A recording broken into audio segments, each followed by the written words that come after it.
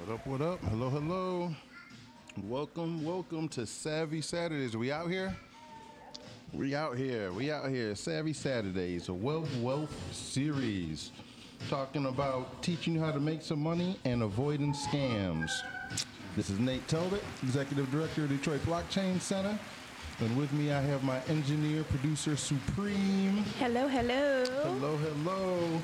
This is Chandy Chan on the 1 and 2. How you doing today? I'm good. How are you? I'm doing all right. So if we listening live, this is our brand new web series, right? Talking about, like I just said, how to make money and avoid scams in crypto. How you feeling about that? I'm ready to learn more about it. Ready to learn more about it. All right. Well, the reason we're doing this is we're getting ready to come into the blockchain, crypto, Bitcoin 4-year market cycle, right? And so what that means is if you're an investor or you're doing any other kind of financial incentive type things inside of crypto, this is what we call the market the bull market, where you start to make a lot of money. Those opportunities are out there, but everywhere there's money, there's also scams, right? And so crypto gets a really bad rap for all of that, and a lot of that's because you end up letting greed, right? That's the thing, yeah. And that greed ends up driving malicious use, and people get taken advantage of, lose their money, and then they blame the ecosystem versus blaming, the scammers. They always find a way to get in. They're always trying to find a way to get into something. So with this podcast, what we're looking to do is, this is it's a hybrid, live plus a live stream. Right, so if you're in the Detroit area, you can come on down to Detroit Motor City Brewing Works, the Livernois Tap Room. We're here live, broadcasting for about an hour or two, talking investments, talking how to avoid scams. So come on down. You can get in on the conversation live, or you can, if you're watching us live on the YouTube, you can drop something in the chat. We're sort of monitoring the chat, so I can answer your questions right there as well. Matter of fact, let me pull that up. All right, because now I can see all of that. All right, so today what we're going to be focusing on is L1s versus DApps, an investment thesis. All right, have you ever heard of L1s, Shane? No. All right, have you ever heard of a DApp? No. All right, have you ever heard of Ethereum? Yes, I hear you talking about that. All right. Have you ever heard of, I know you're new. Have you ever heard of Dogecoin? No. No? So, all right. We're just working through some technical stuff here. All right. I think we're good there now. We set? Things sounding good? Not giving any feedback loops? Okay. So yeah. So you've heard of Ethereum, Bitcoin, Dogecoin, right? You also have things like Aave, Chainlink. There's a whole slew of other different crypto assets, right? Some of these are meant to be like L1s. They're meant to be like infrastructure. So if you think of like the internet, right? You have, you'll have like your ISP, which would be like your Comcast or Warner Cable or whoever your cable company is. They're the ones who like lay down. You have all the wiring, the infrastructure. There's this thing called TCP/IP, which is what allows the computers to talk to each other. Right? All stuff that's abstracted away. Users don't see any of that. And then you have the web, right? And that's where you have like Facebook and Google and X and everything else, Amazon, all these other protocols, right? So those would be more like applications. Okay. Right? So you have infrastructure, which is basically your wires and how things sort of connect, and you have your applications, which is the stuff people use every day. Yeah. Right? So you have the same thing when you talk about blockchain, right? And when people are doing investments, they're often told to do their own research, right? Go do your own research before you do something. But if you don't really know what you're researching, it's sort of hard to do research, right? That's true. I can go do my own medical diagnostic, but I don't know anything about medicine, so I don't know where to begin. What's true, what's not, what's a scam, what's whatever. Yeah. So the idea of today's episode is doing more of, let's analyze some infrastructure versus apps. Let's talk about what the difference is. We can take a look. We'll look at a couple charts, see sort of historically what's performed well, what hasn't performed well. So when people want to, as the bull market ramps back up, if history repeats itself, we should be looking at another hype cycle where everybody starts talking about whatever their favorite crypto coin is all of a sudden, their meme coin. We'll start seeing that maybe in the next 12 months, 18 months, right? Which aligns with like the Bitcoin halving, which is part of the infrastructure piece. You ever heard of that, the Bitcoin halving? No, I haven't heard about that. Nothing. All right. So Bitcoin halving every 4 years, part of the protocol, part of the infrastructure of Bitcoin, is it issues a new supply, right? Issues for the miners, people who are sort of securing the blockchain, it'll give them free Bitcoins for doing all that work, right? They have to consume a bunch of energy to validate a block, make sure everything on the chain is legit. Now, are they able to use? I'm sorry, are they able to use it right away? No. Or is it just stored? Yep, it's they get it. Hey, we got some people coming into the live. So again, if you're in Detroit, come on through. Yeah, they have to hold on to it for a certain amount of blocks, right? Okay. They're not allowed to instantly spend it. So right now, this year, it's 6.25 Bitcoin. So every time a miner wins a block, they get 6.25 Bitcoin. Okay. Then they can hold on to that as long as they want to. As long as it's just the 3 blocks. Well, once I think it's something like 1,000 blocks, they have to hold it. So they're holding it for a few days. That way we can confirm that their block was valid. Okay. Then they can do whatever they want to. They can send it to their own wallet, or a lot of times, because the energy they have to pay for is, people price that in dollars. They want dollars for it, right? So they'll sell the Bitcoin to get dollars, and then they'll get they'll use those dollars to pay for their energy, their infrastructure, their electric, and whatnot. Yeah. So we use that, and that's sort of how the infrastructure in Bitcoin is part of the infrastructure piece, right? There's other things, so maybe you're into NFTs and crypto or something, right? You've heard of NFTs. Yes, I'm sorry. Yep. All right, we got somebody new hopping on. Hey, long time. Hi. The queen. How are you? I'm doing all right. Let me get I'm over here snacking on chicken. Get that out the way. It looks good. Oh, there's more over there, so you welcome to it. All right. And we got our young audience in the background. Getting in. Nate, I haven't seen you since the whole big lawsuit ended with Ripple.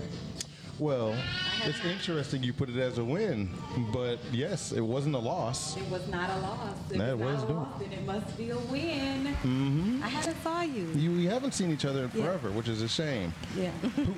Let the world know who we're talking to. Hi, guys. I am Tia Black, actress, podcaster.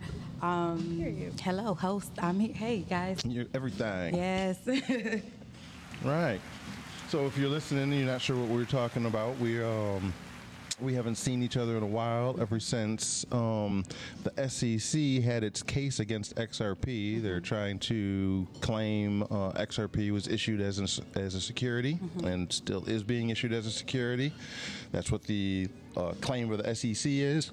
And the judge in the case has determined there's definitely not enough evidence to show it's a security, and that the case that the SEC made, as far as particularly, I believe, and this is what the big win part was, is around the fact that issuance of a token in and of itself, especially on the secondary market, does not construe a investment contract. Right, so you want to go buy some XRP, and you want to buy it from Coinbase. Coinbase is not selling you a security. Coinbase isn't the issuer, right? And you don't have any, as the buyer, you were not thinking by buying XRP, the token, you're going to have any kind of investment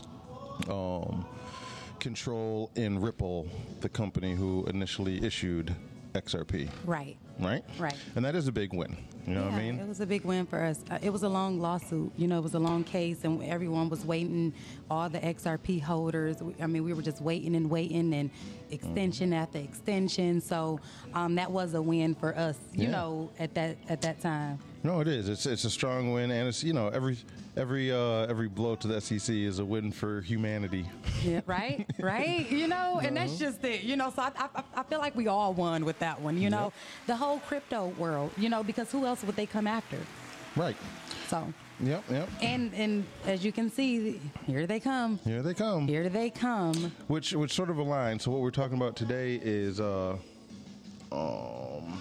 L1s versus dApps, right? It's really about infrastructure versus applications. Okay. And sort of what you're talking about does align into that with the XRP case and all that, because that comes down to like utility, right? What is the usage? Why are people buying all this? And there's this old thing, this whole investment thesis comes down to this thing called a fat versus thin protocol. Okay. You ever heard of that? I have not. I mean, maybe if you explain it to me, I can say, hey, but not off the rip. I can't. Right. So fat protocols, and this isn't blockchain specific, right? This I first learned about it in regards to the internet in general. So the internet, as we were just talking about a little earlier, runs off of like TCP/IP, HTTPS. You have your www dot for the website stuff. That's all the infrastructure, right? The bare bones that make the internet work. Right. That's called the FAT protocol. Okay. And then you have all the applications and stuff built on top. Your Facebooks, PayPals, Googles, Amazon web servers, all of that stuff. The things people interface with. That's called the thin protocol. Okay. So those are the applications. And the question is, where is money really derived from? Where, if you're going to invest into something, is it better to invest in the pipes that make up the infrastructure of the thing you're investing in? Or do you invest into the service or products that are being delivered? So in the case of the internet, do you invest in the infrastructure, the wires, maybe Comcast or Time Warner, whatever, or do you invest in the applications, PayPal, Facebook? Where are you most likely to see a return? I think if I can just answer that from what I can see, it just depends on the type of investor you are. If you are a long-term investor, then you may want to invest in those, the fat part. You know, maybe that. If you are a short-term investor, then you hop on trends, then it may be easier for you to invest in Facebook while Facebook is going up, you know? So it just depends on the type of investor you are. All right. That's how I would answer that.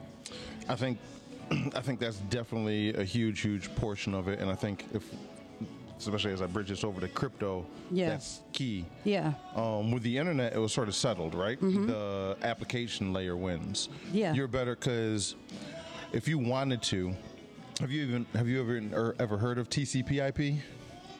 I don't know. I don't know. So you're definitely not investing into it, right? Right. Okay. So yeah, no, I haven't heard of it. It's free. It's an open protocol. This is sort of what the internet was built off of, these free open protocols. And it's kind of stable, like it's going to be what it's going to be, right? Right. But there's no investment into that. You're investing into things built on top. Where now you can bring that over to crypto, right? So you have things like Bitcoin, Ethereum, XRP, even Dogecoin. Your layer twos, when you're going into the layer two worlds, or your Arbitrums, Optimisms, whatever. It is deep. Yeah, these are all core infrastructure tokens. And if you're going to, as an investor, you're going to put your money into it. Are you putting your money in there? Anything we're going to assume, right? There's with crypto, there are multiple purposes of crypto, right? the original purpose, it's like I tell people all the time: come for the riches, stay for the revolution. Oh yeah. Right. The riches are great, but it's not really the point. It's really, to me, the least interesting point of it all. But it is a major point because we're in a brand new sort of asset class building, which means you can build generational wealth, something that only usually comes around once in a generation. Okay. And then for a whole breed of humans, never comes around because it's only people who have access get to benefit, right? Right. So like with stocks, you think about stocks. I remember like when Facebook went public. Well, first they went public, but if it's going public, what's that infer, right? There was also a going private. Right. And they went private first, raised a bunch of money, and then once they raised all that money, they take that into the stocks, and then they dump that on everybody. So when it goes public, it means the people who got in really early at really cheap prices get to dump it on you. Yeah. Right? That's how it goes. That's how it goes. And then with other investment things like gold or real estate, there's a whole swaths of, again, humans who don't have the option to buy real estate. Okay. Even if they have the money to buy it. Yeah. They can't buy it. They can't. They're not allowed, right? This is the revolution part of crypto, right? It's permissionless. You Right. don't need to ask. If you want some XRP, who do you got to ask?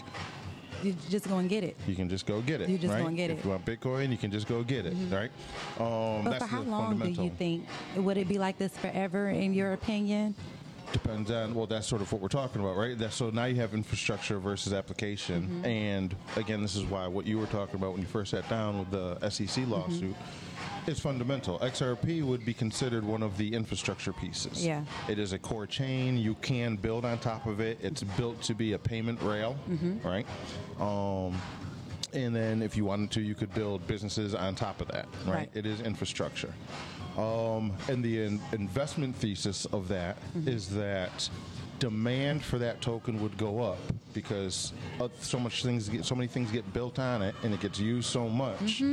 Supply and demand, right? That would outweigh the supply. That would generate demand, driving the price up. This is like how gold works. Yeah. Yeah, I want to say, so jumping in here. All right, jump on in. So is it safe to say, because I know, I guess 2 points. The first one being going back to when you were talking about it being more or less a revolution, right? You got your generational thing, and then you got your once in a lifetime for humans, right? Right. It's just something that just rarely happens. So I almost look at it as it's a currency revolution, right? We're switching to an entirely different system, and we're in that in between worlds part, or even like if you look back at you could say the Industrial Revolution, right? Yeah. Or when now they're building railroads. You know, the trains are starting to become the hot thing right now. Right. But trains will be the currency, and the railroad tracks will be more or less XRP. Yes. So now that the XRP being one of the foundations to the tracks that's being laid for the currency to be moved, for crypto to be moved. So now it's being spread across the country. So it's like, I'm invested in these railroad tracks because all the currency is going to be running on this, nonstop, consistently, right? No matter what is on the train, no matter what train is on, and they can take and move trains on and off. Them trains might break down. Some of them trains might be there for forever, but them tracks gonna always be there. They always gonna need them tracks. That was such a good analogy. It is a really good analogy. That was great, wasn't it? Yeah. And it's so funny that the Brad Garland House, he is the founder, and he actually says that like the train has already left. You know what I'm saying? So they trains refer, are already. The tracks are there and the train is going. So we are closer than we ever been. Right. So and so when you ask about like, well, can they stop it? So now the key thing when you come to the tracks now, right, with railroad tracks, to stick with just that analogy, the problem with that kind of infrastructure is who owns the land that those tracks are built on, right? Now, if you have land where nobody owns that land, or everybody owns that land, so no one entity can come in and say you can't use it, there's no monopoly. Right now, that's something that can't be taken away. You can do that with tracks, physical tracks. But if you have a true decentralized, crypto infrastructure, like what blockchain and crypto provide, there's no physical entity tied to it. Yeah. Right? I think it sounds like there is a, correct me if I'm wrong, but to me it just sounds like there is a fear of having decentralized currency or unregulated because it can't necessarily be as controlled as the currency that we have now in effect. Yeah, this is sort of key to the XRP thing, right? And we're going to talk about the XRP part, but this is currently today, there's multiple fractions within the U.S. government. China has gone through this, a few other countries go through it to try to get rid of it. Sort of what you say, there's power in being able to print money. And so when you take that away, it's not going to be an easy revolution, right? But then the question is, can you take it away, right? It's like in America we have that freedom of speech. And so if in America we have freedom of speech, that means someplace else there must be a not freedom to speech, right? Right. And that's something you can enforce. You can use social pressures and things and force people not to speak. But how do you enforce freedom of thought? How do you force somebody not to think, right? Beyond indoctrination, right?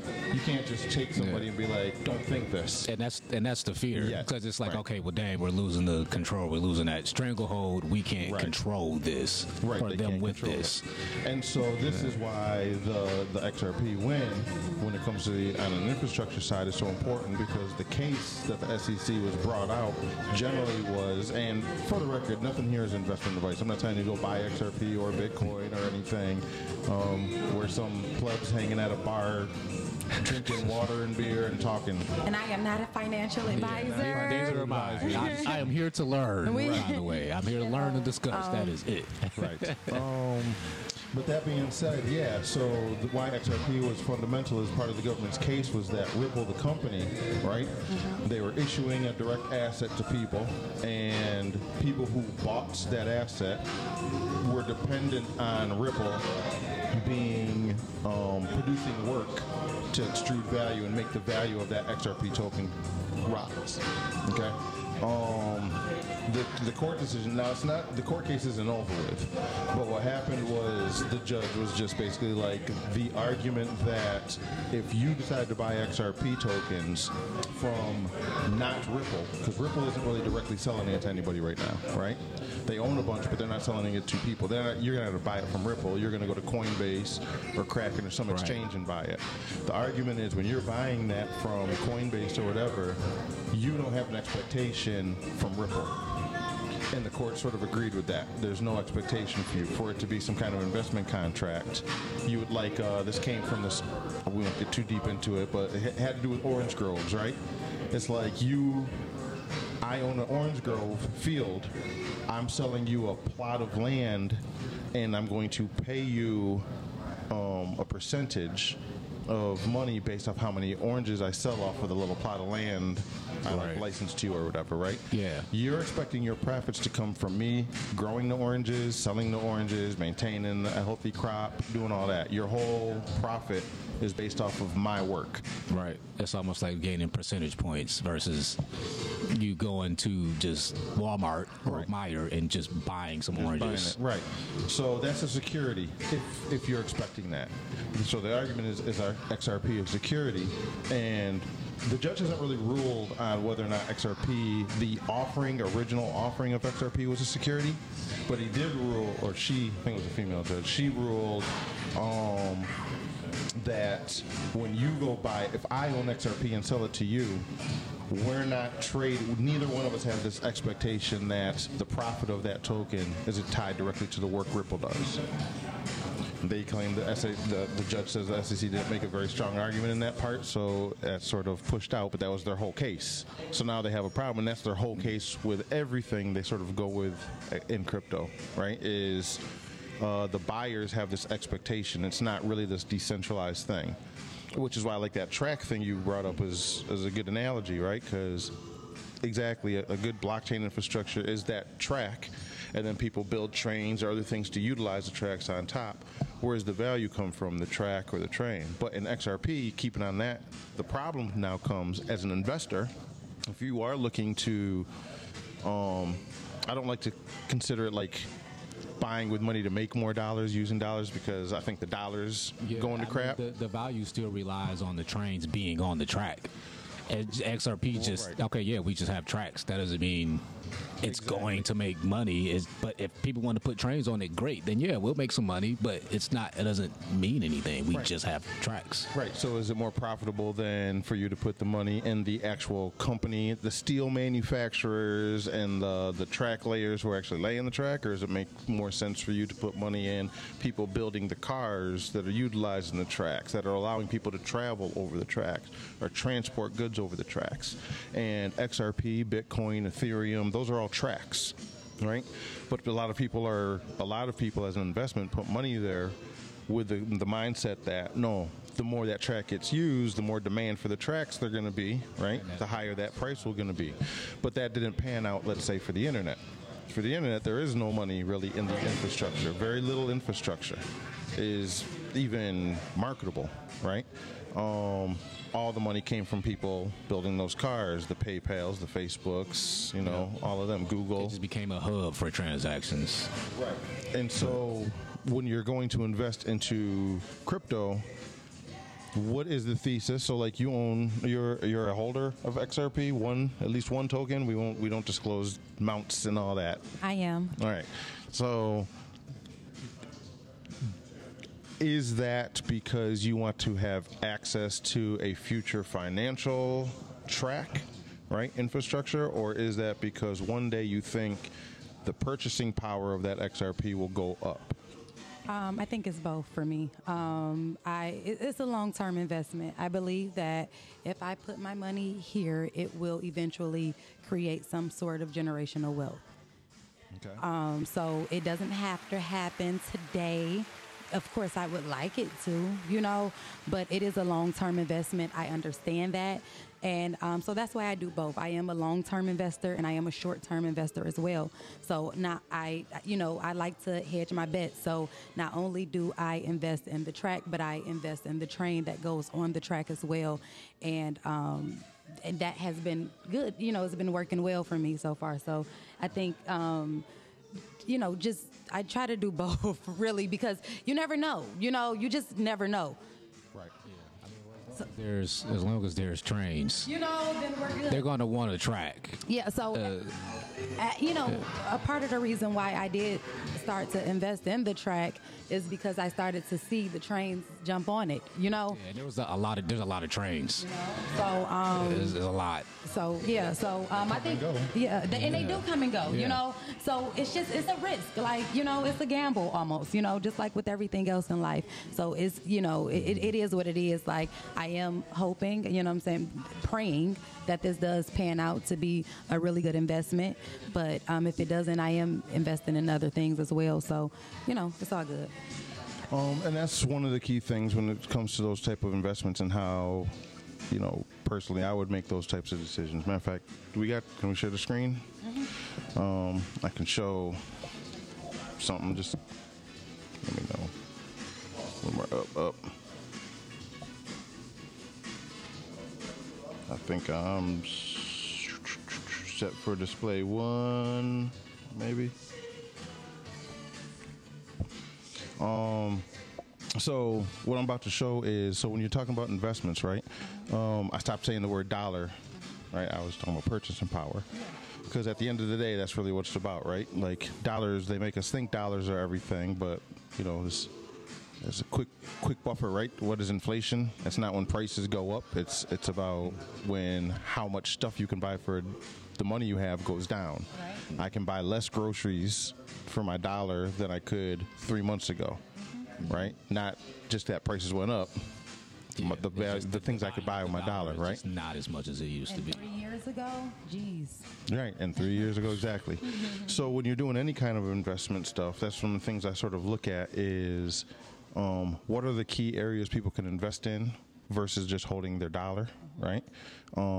If you pay attention to like the dollar numbers at all, they just released the inflation numbers earlier this week. It was like 3.8% inflation. Right. That's from last year. Right.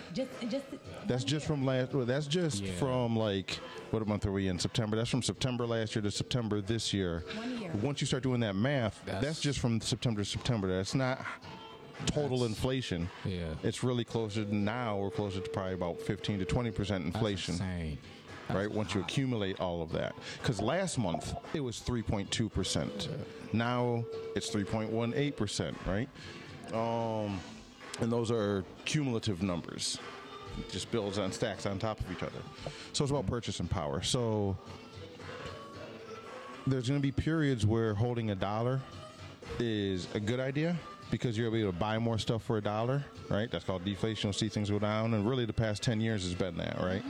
You'd see inflation of the dollar, so you can buy less of something. All the prices of everything went up. Yeah. But there's sometimes, like right when the pandemic started, in that first month, everything went down, right? Now, it was a crash, it was a sell-off, but that's because everybody was fleeing from these like stocks and crypto and all these other things, and they were retreating into $1 to preserve their purchasing power. Holding it, okay. But then the government announced they were going to start printing money. Well, supply and demand, right? It's like, well, if you're going to print money, that means the supply is going to go up, the demand's going to go down, and this thing I'm holding is going to be worth even less. Right. So would you say in those, just me thinking, I don't mean to cut you off, No. In those moments when the value goes down in an odd way, that's actually the time to spend? correct. You look for, this is the old Warren Buffett thing, right? When there's blood in the streets, you buy. Yeah. It's really hard to do, but when everything looks like it's going to catastrophic hell, that's when you take that purchasing power you have wherever it's at and convert it into things that are cheap that you think are going to bounce back, Yep. right? Yep. Like You buy low, oil. sell high. Sell high. Right. Oil prices dropped down because everybody was forced to stay home globally. So they stopped supplying oil. Oil prices were dropping. That was the time, not necessarily to invest into maybe oil companies like gas stations, but oil producers. Yeah, because their price was dropping down. They're not selling. Yeah. But do you think oil was going to go away? But no. No. So you hold on to that, and then when the demand comes back, like it is now, you got that purchasing power goes up, and then you can take those profits you made from that one asset and convert it into the next thing, or whatever is the most stable thing, right? For me, I look at Bitcoin being the most stable thing, right? When you look at some of the charts and whatnot, over the past 12 years or so, for the most part, almost every year, Bitcoin has outperformed industries on an industry scale. It's outperformed real estate. It's outperformed commodities, including gold. It's outperformed the stock market. It's outperformed everything on a year-over-year basis, right? If you look in little time windows, it varies, but that's sort of what you were talking about before, right? Like, depends on your time frame. If you're trying to make some money in a week, that's different than trying to make some money over 5 years. That's just because crypto is very volatile. It is. But with Bitcoin, with it being that baseline, I feel like it's with the price of it being as high as it is. I mean, of course, if something drops, if you only have a couple of dollars, you're gonna lose. Yeah, but even if you have millions of dollars, you can still take a loss. Yeah, you can take a big loss, but it's how much. I think it then becomes how much are you okay with losing, even though you know it's going to bounce back.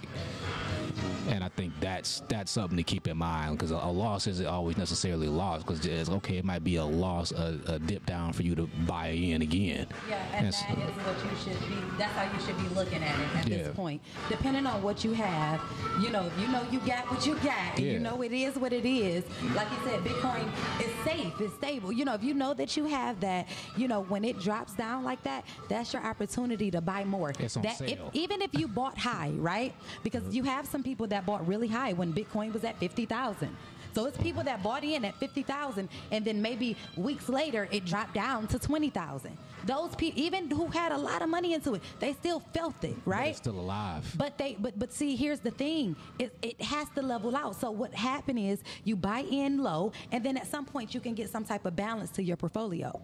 You can get some type of balance to what you have bought. So I think that is, one of the main things that people need to understand. That isn't a time to sell. You don't want to sell once you bought that high and it drops, and you trying to hurry up and get your money out. No, Bitcoin you is don't not want to on do sale. that. You don't want to do that. Get those clearance prices. So with that being said, I do encourage people to, when it dip, you like to eat some, get some dip. I love dip. I like chips and dip. Right. Say, ooh, that red looking like mighty that. green. That's my time to shine. That red looking mighty green. And I can say this though, for me, it's been times where I'm like, please let it go down some more. Please, just because I had some extra money and I didn't want to buy it that high. Please let it go down. You waiting on it to hit that pot. So people know. You know what you know. So and if you don't know, you ask someone, or you watch, or you watch it. I'm not sure. So the one thing I want to point out from what you were saying, especially when it comes to the volatility part, right? And volatility is your friend when you're an investor, right? Especially in a shorter time frame. So maybe define that, right? You have very short-term trading. That's called day trading. That's when you're looking at either less than 24 hours. Many people are looking at second over second, right? Ooh, that's scary. It is very scary, and almost everybody loses in that. It's a very skilled thing. It's not something you're not going to watch some YouTube videos. But no matter how confident they make you feel, you're not watching YouTube videos, and you're going to be good at that. That you're not. You're competing against literally chatbots, like little robots. AI. Right, and now powered with AI. Then you have a bigger time frame. This is called swing trading, right? This is what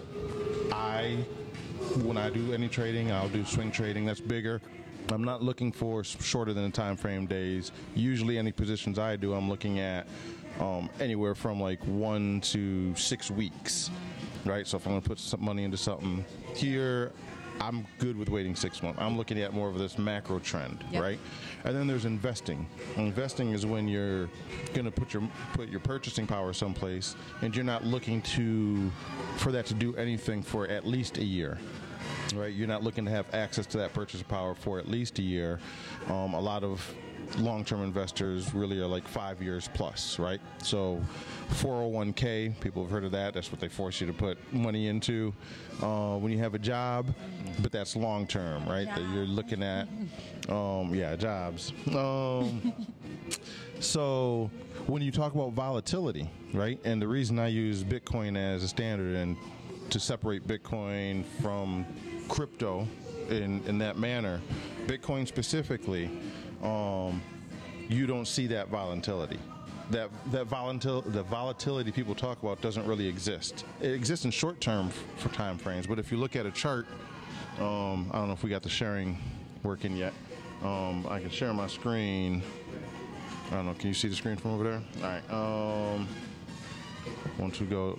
Is it up? All right.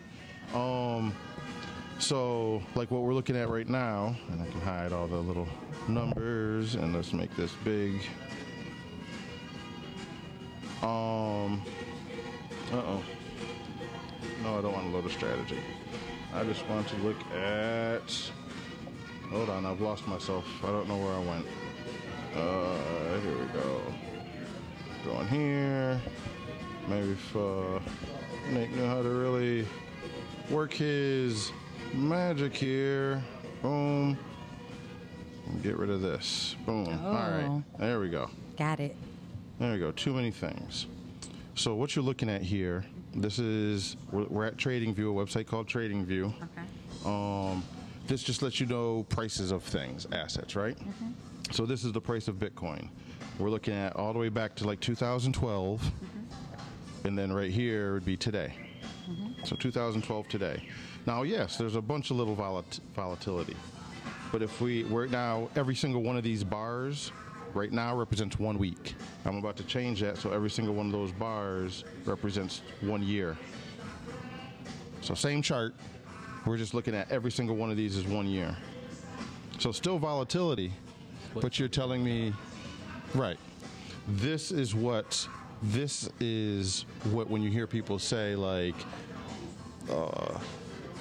it's the best performing asset, this is what they're talking about. Year over year, if it's green, it means the year ended higher than it started. Red means the year ended lower than the year started. And so for year over year, we're going just sort of up only. When they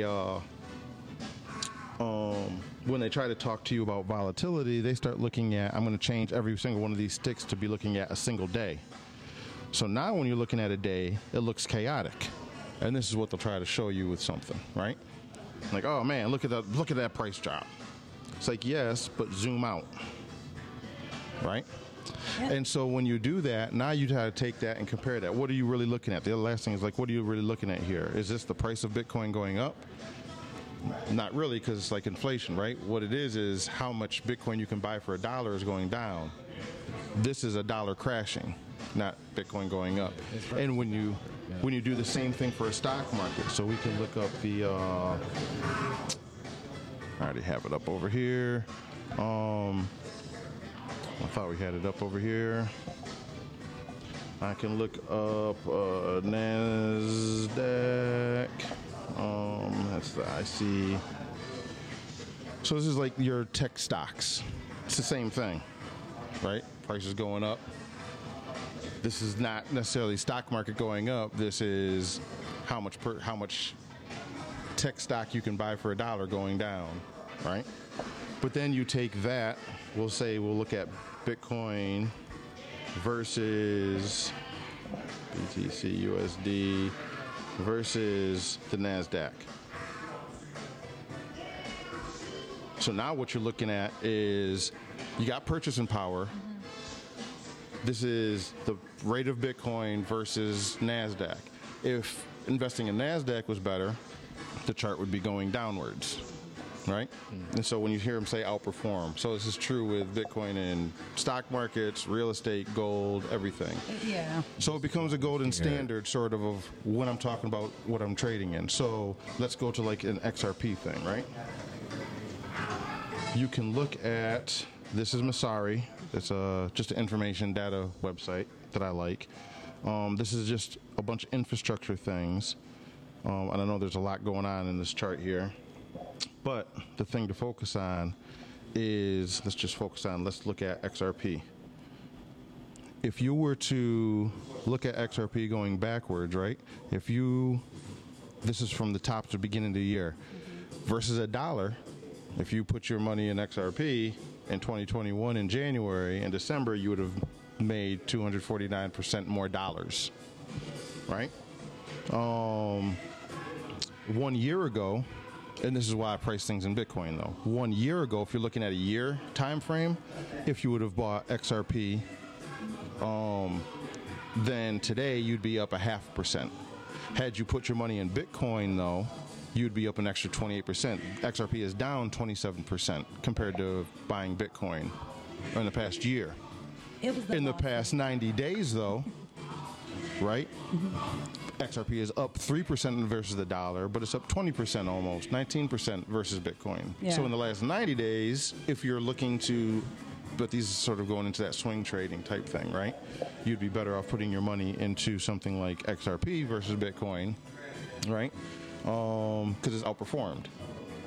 And so these are the things you'd want to look at when you're doing those types of investment. A lot of people just buy hype trains, right? They'll get on like a Doge. I heard Doge, that's it. Everybody's buying Doge. Again? Well, no, not yet. Oh, I was about to say. That was a fun hype. That was a good time. That was a fun hype. That was a good time. I'm not gonna lie. And the Elon tie too to add a little razzle dazzle. It's all good. Yeah, it was cool. It is volatile, but it's fun. You know, it's like, regardless to what we did see with this chart, regardless if you put your money into XRP, Bitcoin, it is outperforming the dollar. Your dollar does not. Your dollar. Once you have it, all you can do with it is spend it. It does not. That's the only thing, yeah. You know, you can put money under a mattress all you want. It's not gonna make you more. Correct. Yeah. It's just gonna, you know, when you that get money in there, the walls it may or ain't- may not be back, depending on who you live with. So, Right. so we have to, you know, I just encourage people to get into the investment. This is so much fun, Nate. So- It's always good talking to you. So I'm just running through this in my mind, right, timeline wise, and this may even be an ignorant thought because I haven't thought it all the way through yet. But so I'm already thinking this before, you know, conversating with you guys or whatever, and you're mentioning too the crash of the dollar. And in my mind, I feel like the dollar only hasn't. I feel like the dollar has already crashed. They just haven't announced it yet because they kept printing money. But what happens once that dollar like officially crashes? Then is it a matter of how do you then buy into other markets without that dollar infrastructure? Like, what does that look like? So, like right now, the dollar is considered the world reserve currency, right? They did the biggest rug pull ever. Yeah, it's it runs in cycles, right? There's these like Ray Dalio. Or Dalio, yeah. He had like an investment thesis he released, similar about the dollar, right? And well, about any money and how a global reserve currency lasts for about 200 years. We're reaching about the 220-year mark with the U.S. What is, you know, this turns into a what is money thing. Like, what is money really? It's just something that a small group of people agree will maintain value, right? Yeah. We can make seashells money, we can make gold money, we can make paper money. Swap bartering works. Right. Yeah. So as the dollar crashes, the question just becomes what becomes the next thing, right? Where does society in general, global society, decide to shift that to? And this is where sort of the debate is, right? Some people think it might go back to gold. I don't think so. I think a little bit will, but gold's already been proven not to work. Not anymore, not in a global society. Because I mean, nobody's going to go in their backyard and get gold. Exactly. So, and I personally felt like thinking about it in that sense is it's going to come down to what can you do. Mm-hmm. What do you have and what can you do? So it will be more. I mean, I guess it would be more of a bartering world. Bartering will become more popular, but then also with the digital crypto world becoming more prominent, it will be that as well. I think those two worlds would collide, and that would be the next big boom. It would be more service for service, and then when it comes down to monetarily, it will be not dollar for dollar anymore. It's you know, exchange for exchange and whatever crypto service or Bitcoin digital transaction that you use. Yeah, well, I mean, I don't know if it'll be barter because we were sort of lied to when we were growing up, right? There's no society, no major society has ever existed that lived on barter. Yeah, it would be. I was going to say it's too hard to do. Have to collide. Yeah, well, I mean, barter's too complicated. When we start thinking about even service for service, it's like, well, I need your service, but you don't need mine. But you need Chan's, and now I got to find a way to barter for her, to barter with you. It becomes complicated, right? It becomes more of a debt. It's easier just to do debt, right? Like, all right, well, you owe me, I owe you. But that's sort of how money sort of started. Ooh, I'm printing some IOUs. I got y'all. Well, this is what the problem with the fiat is. It's just printing IOUs. Is what the dollar does. I don't know if we're gonna go backwards to bartered or gold. Like, I think it's gonna be some evolution. Like, we're going into a new world, you know, or we're already here, right? Yeah, but it's kind of, what is that? I don't think it's gonna like? be. I think it's gonna be crypto. Like, I really believe that, you know, the new food stamps, if you're, you know, low income, it'll be crypto, or, you know, like how how food stamps used to be the little paper book, then it went to the card, and I think everything is gonna just change. That's what I think. That's what I need to happen. That's what would work best for me. That's what works best for me, if anybody's listening. Yeah, it's going to be, there's two ways to look at it. You got to look at it at an individual level, right? I got to eat every day. And that's where barter might work, right? Like, for small things, it might work for a community-based thing. Yep. But then you'll probably find they lean more towards community dollars, right?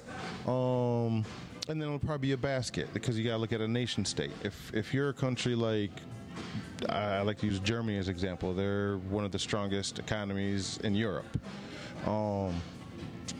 They're leaving right now. Their reserve currency again is the dollar. So the euro is still sort of everything's tied to the dollar because oil is tied to the dollar, right? Yeah, so if you're Germany, though, you see what happened with this Russian-Ukraine war, where the U.S. unilaterally decided to take Russia off of all the payment rails, right? Yeah. This wasn't like a global decision in the whole world and all the central banks got together and like, no, let's take China off. The U.S. was like, no, we're kicking them off.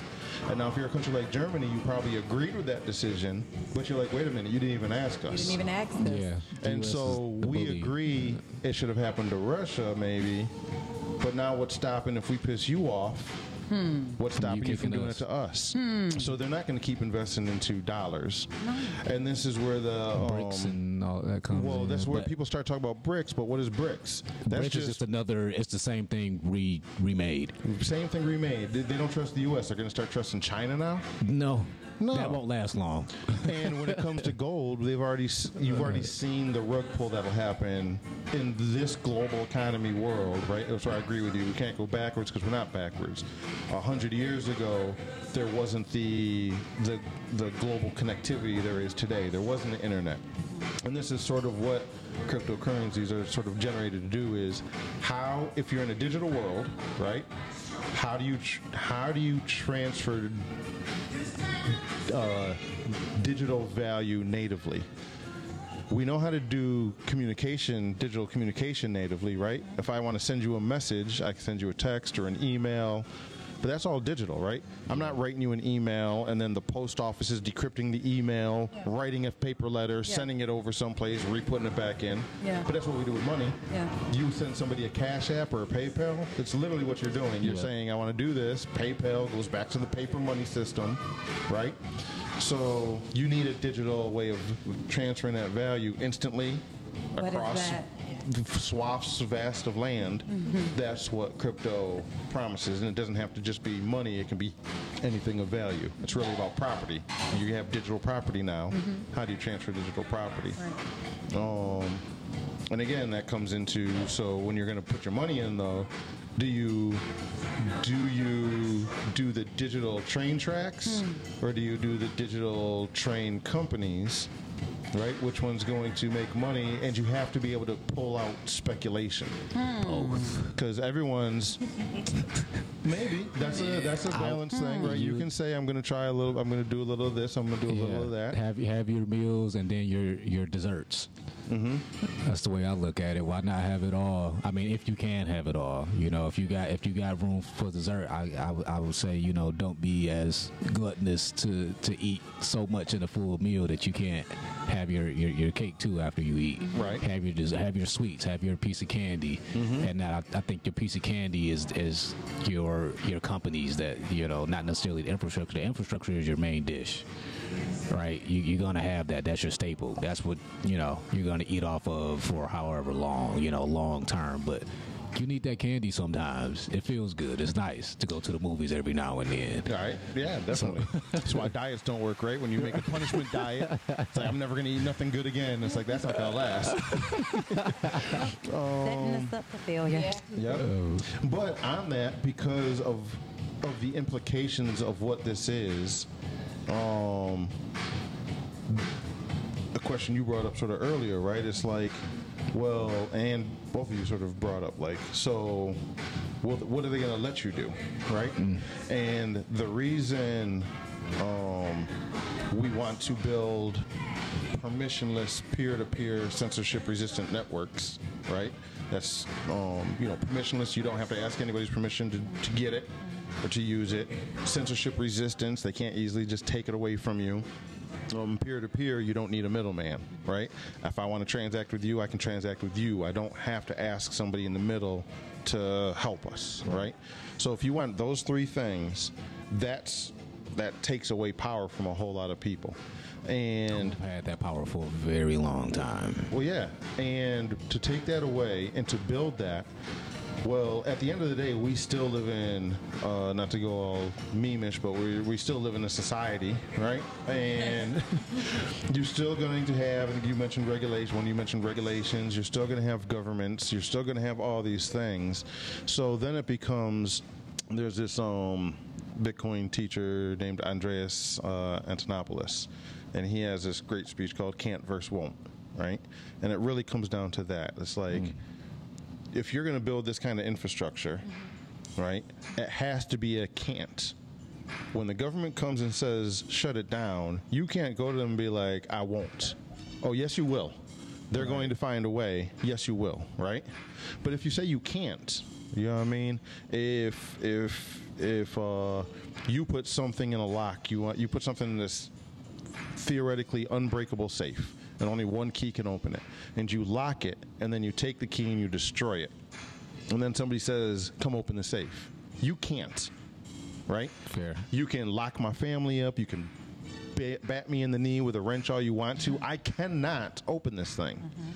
But if you're like, well, I hid the key. Well, tell us where it is. I won't. Yeah. Yes, you will. Yes, you will eventually, right? And so when it comes to these investment theses and things on the rails, if you want this to succeed because of the power dynamic you're switching, it has to be a can't system, right? This is why I look forward to like when things like Bitcoin get banned places, when China bans Bitcoin, because you can only ban it once. The second time you go to ban it, all you're doing is admitting you couldn't really ban it the first time. What is happening here? Like, come on. Because then it becomes the power play. It becomes a power play, but it's ineffective, right? Yeah. Because you can't stop it. You can stop, like the U.S. could, which it did do, right? The U.S. banned XRP, essentially, right? Without following any policy or anything. But they essentially banned it. They scared all the exchanges, so they dropped it. And so if you lived in the U.S., and then a lot of Western countries stopped it because they were like, well, if the U.S. is going to ban it, we don't know what's going to happen because of how the laws are structured. The U.S. has long fingers. And so now, if you wanted to exposure to XP, so they could effectively ban it. Well, that's the question. Can they effectively ban it? Now, XRP didn't go to zero. Right, so demand dropped, price dropped as a reflection of that demand, but it didn't go to zero. Therefore, there were still people who, still valued it, still used it. They banned Bitcoin in China. The exchange volume went down, but the peer-to-peer volume went up. Direct it was still there. They still had it. They were still going to use it. So they can't ban these things. It comes to a point where it is a can't versus a want. Because if they try it and now we're back relisted, that means you really couldn't do it. This is where like the Ripple XRP thing comes into. If Ripple, the company, right, exerts any kind of meaningful control over XRP, the asset, right? Yeah. You absolutely can ban it. Yeah. Because there's a company, and with that company there are humans, and with those humans, you can force them to do whatever you want to if you have enough power. U.S. government, most governments have enough power. They have enough power. Right? Yeah. But who do you call? And this is why you haven't seen necessarily like a Bitcoin or even a Monero, right, get pulled into court. Who do you pull into court? Who do you pull into court? Where did it come from? You can There's really nowhere you can, like, I get really deep when it comes to that, but that's another show. You can throw a temper tantrum, but what are we really doing? What are you going to do? Who do you punish? Who do you pull into court? But if that's the case, though, on an investment thesis, right, well, then how does that make Bitcoin a good investment per se? Now, there's a lot of game theory that makes number go up compared to dollars, but as an investment thesis, right, it's like, well, what is just like the internet with TCP/IP, this open source free thing anybody can use. Email is the same thing. There's this, it's called SMTP.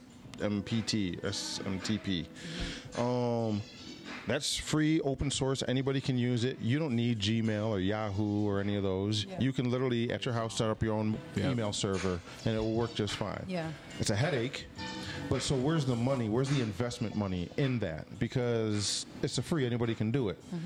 The money ends up coming from building that interface, the user interface for that email. The reason you don't use your own email system is because it's hard to set up, and then how do you interface with it unless you're a coder? right? Most people aren't coders. Most people aren't coders. So what a Google will come along and do is they'll store it. They'll spend the money to do the infrastructure.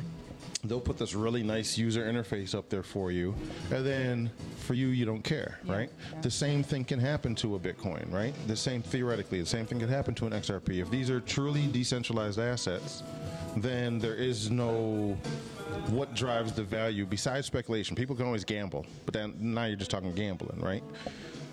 Or do you put money on, do you put money on companies that are looking to make Bitcoin custody easier? They're trying to rebuild banks. It's not necessarily about getting rid of banks, it's about rebuilding them in a new image. Mm-hmm. So that's what a lot of Bitcoin companies would be doing. XRP's thing would be more about how do you do that rail system? How do you let these financial institutions talk to each other? It's just a communication channel, right? So it's almost like how they were, instead of already having the banks, they said, okay, well, since we don't necessarily have the physical banks yet, it is a digital currency. Let's at least put satellite banks, which are your ATMs, right, where you can make those Bitcoin transactions and exchanges there. Correct. Even though they are minimal now, but it's almost like a pilot program in a way. Yeah. So if you're looking, let's say you're looking at a 1-year investment thesis, it's where is it better for you to put your money? I'm a Bitcoin mostmalist. So the question I got to ask, do I buy Bitcoin, the asset, right, and wait for market supply dynamics to drive the purchasing power up? Because I'm not really concerned about the dollar value, because we just talked about the dollar's really crashing. How much car can I buy with my Bitcoin, right? Mm-hmm. And 10 years ago, one Bitcoin wouldn't have bought you a pizza. It took about 10,000 Bitcoins to buy you a pizza. Now, one Bitcoin will put your down payment on a house. So it went from not being able to buy you a slice of pizza to now it can buy you a house, and right? that is what I'm hoping for with XRP. That's what everybody's sort of hoping for. For whatever they invest into, it's maintaining that purchasing power, right? And so, but the question for me is, am I better buying the asset? For you, are you better buying the XRP, the asset, or am I better as a Bitcoiner? Am I better going to investing into these Bitcoin mining firms? Because Bitcoin uses this process of mining, right? That's infrastructure still, but it's physical, right? I need a person who's going to buy a miner, plug it in. Now they're trading on the stock market. So is it better for me to put my money there? They both believe in Bitcoin, but where do I see the purchasing power really going, right? Or do I build in some other business building on a Bitcoin network, or for you an XRP network, or maybe a diversified thing where you're doing a little bit of everything? Yeah. Is there because I know that there's limits to a lot of things, right? And even when you're looking at XRP and we're comparing it to train tracks and things, right, or basically like a foundation, right, almost like this place that we're in now, almost the pipes, like you were saying earlier, the pipes, the fans, the lighting, the floorboards, that's XRP, right? But we can only have so many floorboards. People are going to walk in and out of this place all day long, but are the floorboards, is all the infrastructure, is it best to, of course, but is it best to always invest in that stuff early on? Because once the lights come on, once that switch flips, the price will skyrocket, but then after that point, you're only going to be building so many more tracks. Yeah. Correct. Yeah. So now it becomes the people that are coming in, or the trains that are on the track, or the companies that are, like you were talking about, that now become that fast-moving, money-making power structure versus the XRP. Now these become your oligarchs, right, in a way. These become your big dogs because they were here in the beginning. They helped lay down the foundation. So, of course, when that light came on, they're the ones who have that big purchasing power. Whereas people coming in later, usually purchasing power is just not as much as the people before you. Correct. Yeah, that's absolutely true, and that's always going to be true. A big misnomer people have about, I hear all the time with Bitcoin is I've missed it, right? Or only rich people will buy it. And well, first of all, you haven't missed it, because what you're really talking about is purchasing power. You might have missed how many dollars. Well, you might have missed how many dollars you can trade that for. But if that's what you're doing, you're here for the wrong reason anyway to me. And what Bitcoin, crypto in general, what none of it fixes is wealth inequality. It fixes access to wealth. It doesn't fix wealth inequality, right? And so this is things about people don't realize. You take like black folks in the U.S. or women historically, or there's a lot of subgroups you can talk about, where it's not just having the wealth. It's like, how do I even get it?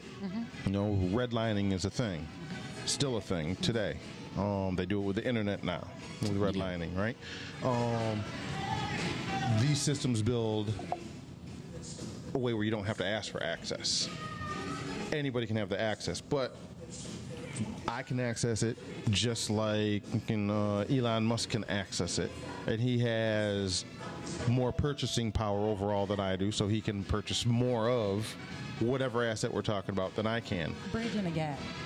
Would you consider it as a bridge in the gap? Like, because if I can get something that Elon Musk can get, and I have a significantly amount less than he does, like with that, is that what they call bridging the gap when they refer to crypto? I think you can consider that, because one of the reasons, and like we're saying Elon, I'm not saying necessarily this is his direct measure of how he made money, but people who have wealth, right, a lot of wealth, usually that was accumulated by stopping anybody else from getting it. So in the U.S., the Homestead Act of 1860, whatever, right, when they opened up the West, and it was basically, if you were a white man, you get that land. You had to be a man. You could go out there. All you had to do was stop there, build something on it. It's yours. Now, land is limited in supply, so that's gone now. So now that women have access to that, people who aren't white have access to that, there's no land left. Right? Yeah. That's not funny, y'all. That's terrible. But that's how it worked. That's how it went. And so now when you buy land, you're still paying property taxes. Oh, for sure. You still don't really own it, in a way. You own the land, but you're still paying somebody to have it. And let you not pay, then what happens? Then they take it. Oh. Correct. So who owns it, really? Well, that's true with anything physical. This is why, again, if you're living in a digital world, this is why gold doesn't really work. It's not portable. Like, if you live in a country that has mass hyperinflation and your dollar today drops 80% in 3 months, right?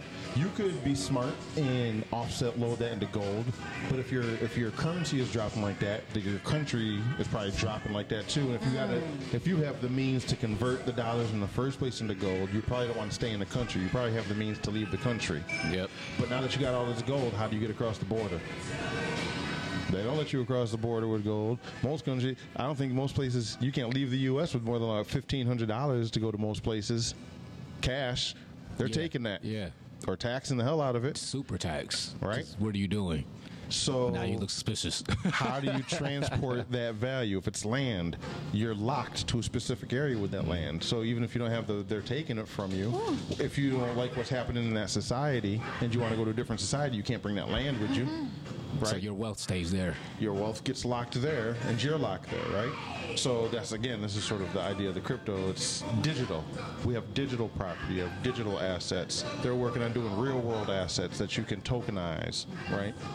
So you can represent that in a digital fashion, and it does allow you some more movement. But when you're talking about anything real-world asset, at the end of the day, it's sort of the driving the point home. Somebody can take it from you, right? Then it's a won't situation. If you're investing into something, you might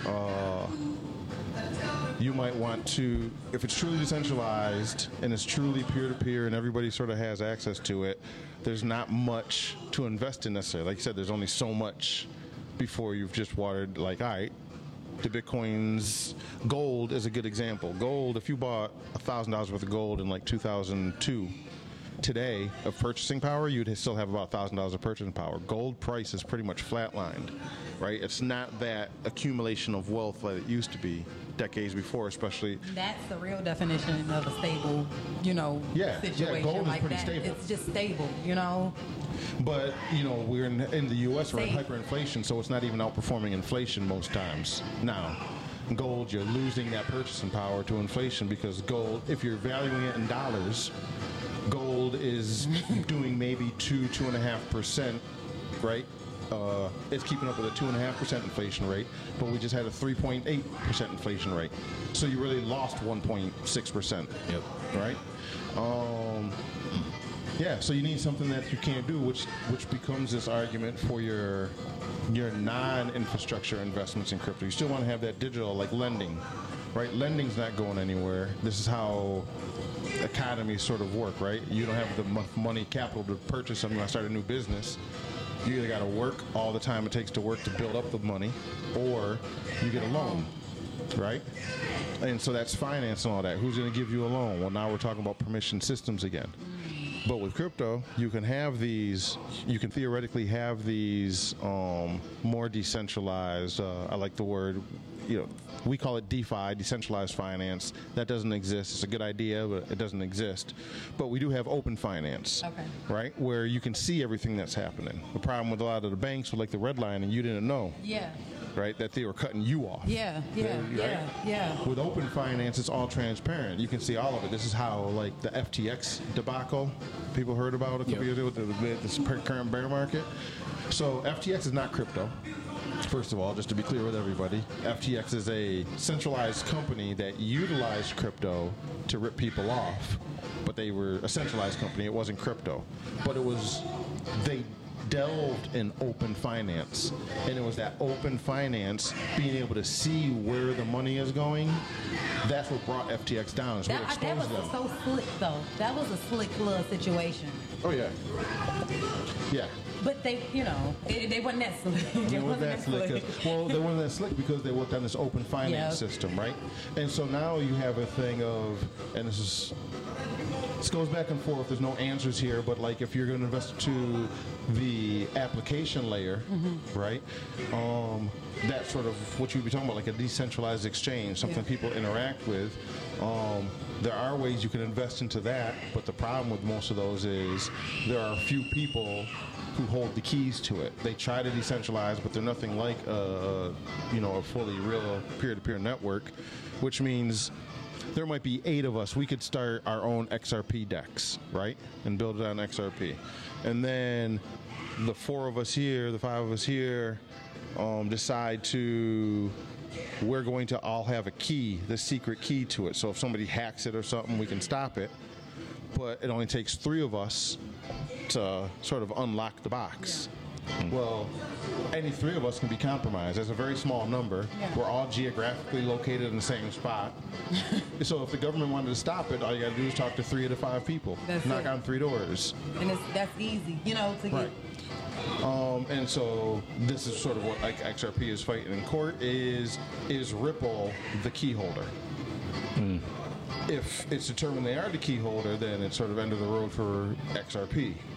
If they establish there is no key holder, well, then that's the beginning, the true beginnings of XRP. Man, so that ruling is going to be paramount. It's going to be paramount. And, we won't get into the details of the case, but the government is messing up. Even if they had a case, they're jacking it up severely, which is great. Because they don't have really good cases, and they're using, They're kind of just grasping at straws in a way. It's kind of like when an animal gets cornered. They're going to lash out. They're going to, scratch, bite, whatever. Understood. Yep. And at the end of the day, again, when you talk about regulations, and it's like, all right, well, when it comes to regulations, what's the purpose of a regulation? To protect people from other people, right? Well, if you really have these decentralized peer-to-peer systems, what people are you protecting me from? So you as an XRP holder, if you've never had the mindset that Ripple, the company, or Brad, the individual, or any of them have anything to do with this asset, then who is the government really protecting you from? Right. They're protecting you from this digital token? Right? With the oranges thing, they weren't protecting people from oranges. They were protecting people from who own the orange grove, who were cheating the people who are buying the little plots of land. But if you can't say not that from they're the cheating, oranges, they're not. And the SRC is trying to argue that they're protecting you from oranges. Yeah, that's not gonna fly. Right.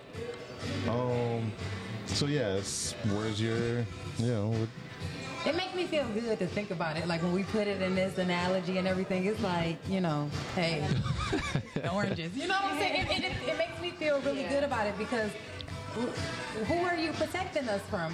And yeah, it makes me feel really good.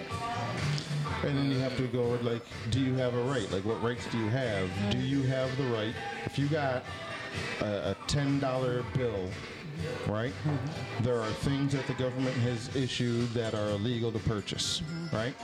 Fair enough. We live in a society. Fair enough. Things are illegal. There are Some things are illegal. But does that stop you from buying it? Well, it never stops you from buying it. But theoretically, let's just play theoretic. So let's say, okay, you shouldn't buy it, right? Fine. Should they have the right to say, well, that thing over there is legal to buy, it's just not legal for you to buy it? No. But they do it every day. Oh, this is the stock market. Yeah, this is what they This is what they do. They should not be able to do that. But this is something that happens. They're telling you you're not smart enough.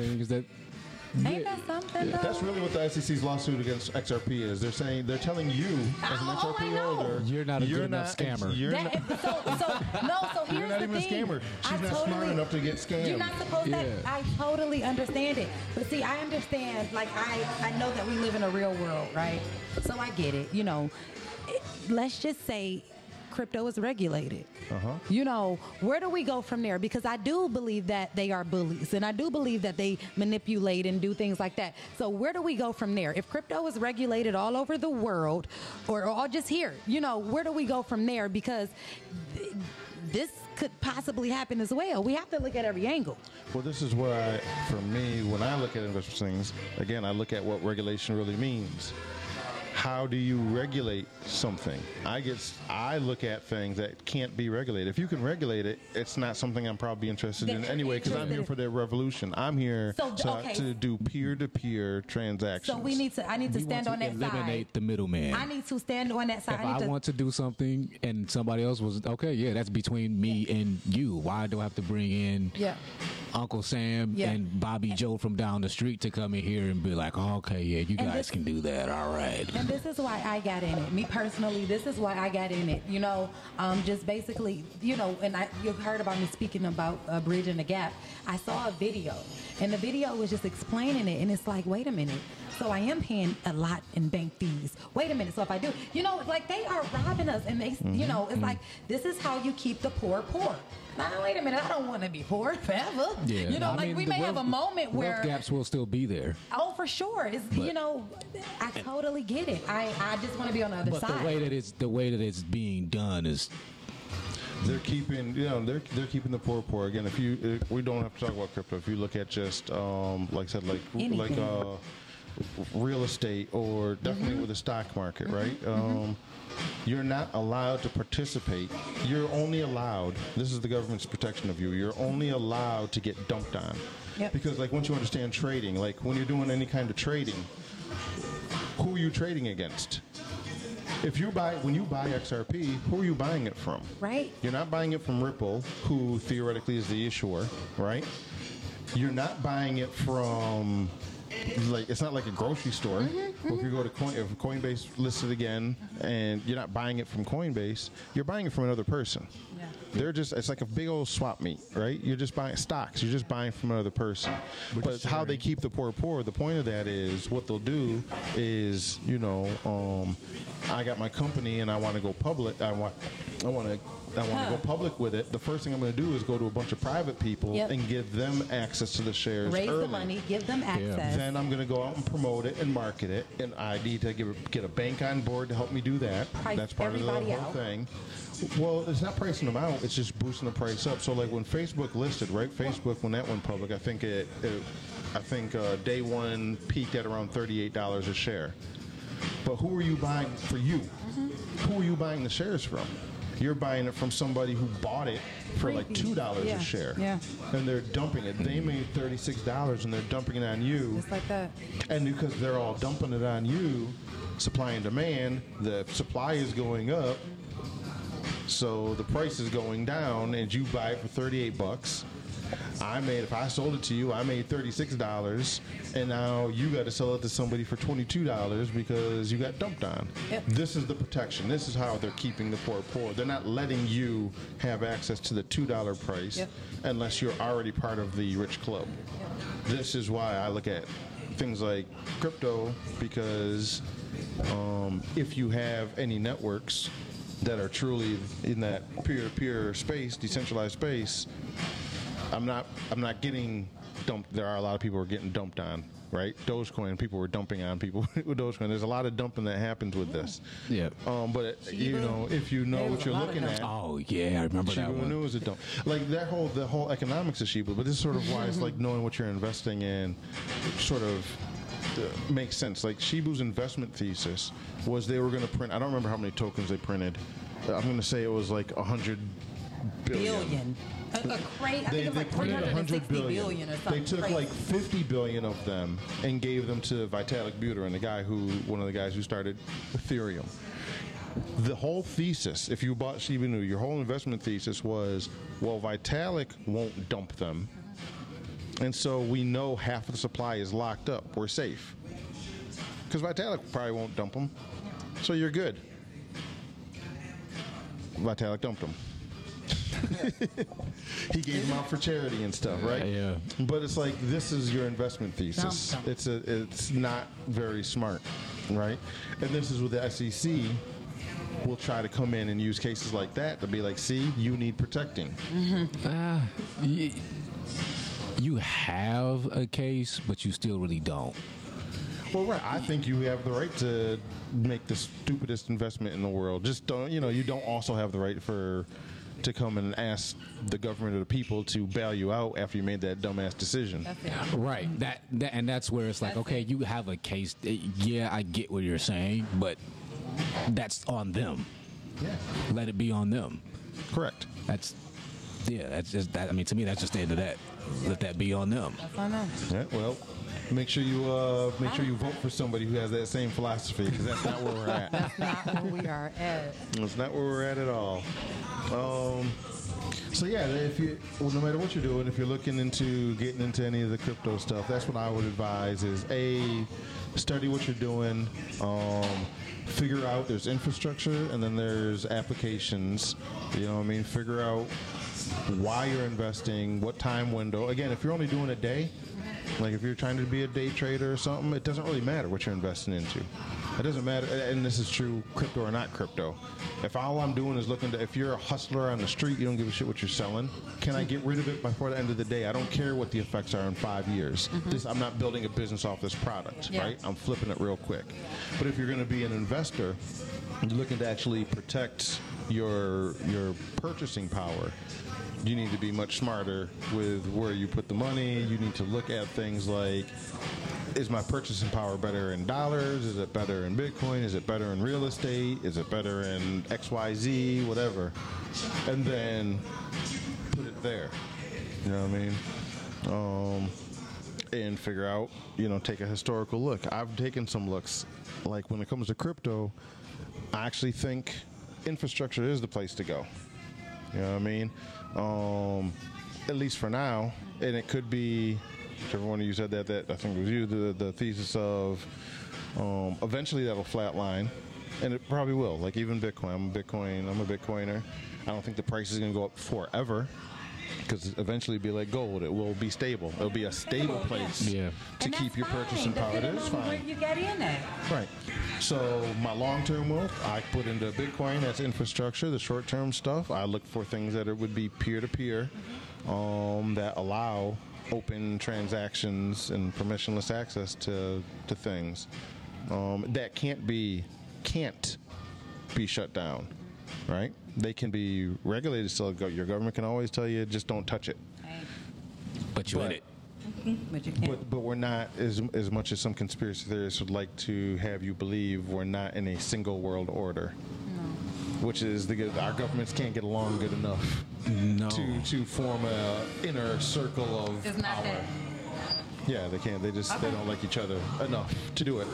Hence why you see all the world issues now. I'm glad you said that. Right. I'm glad you said that. Yep. So that being that, I think we'll tie up for today.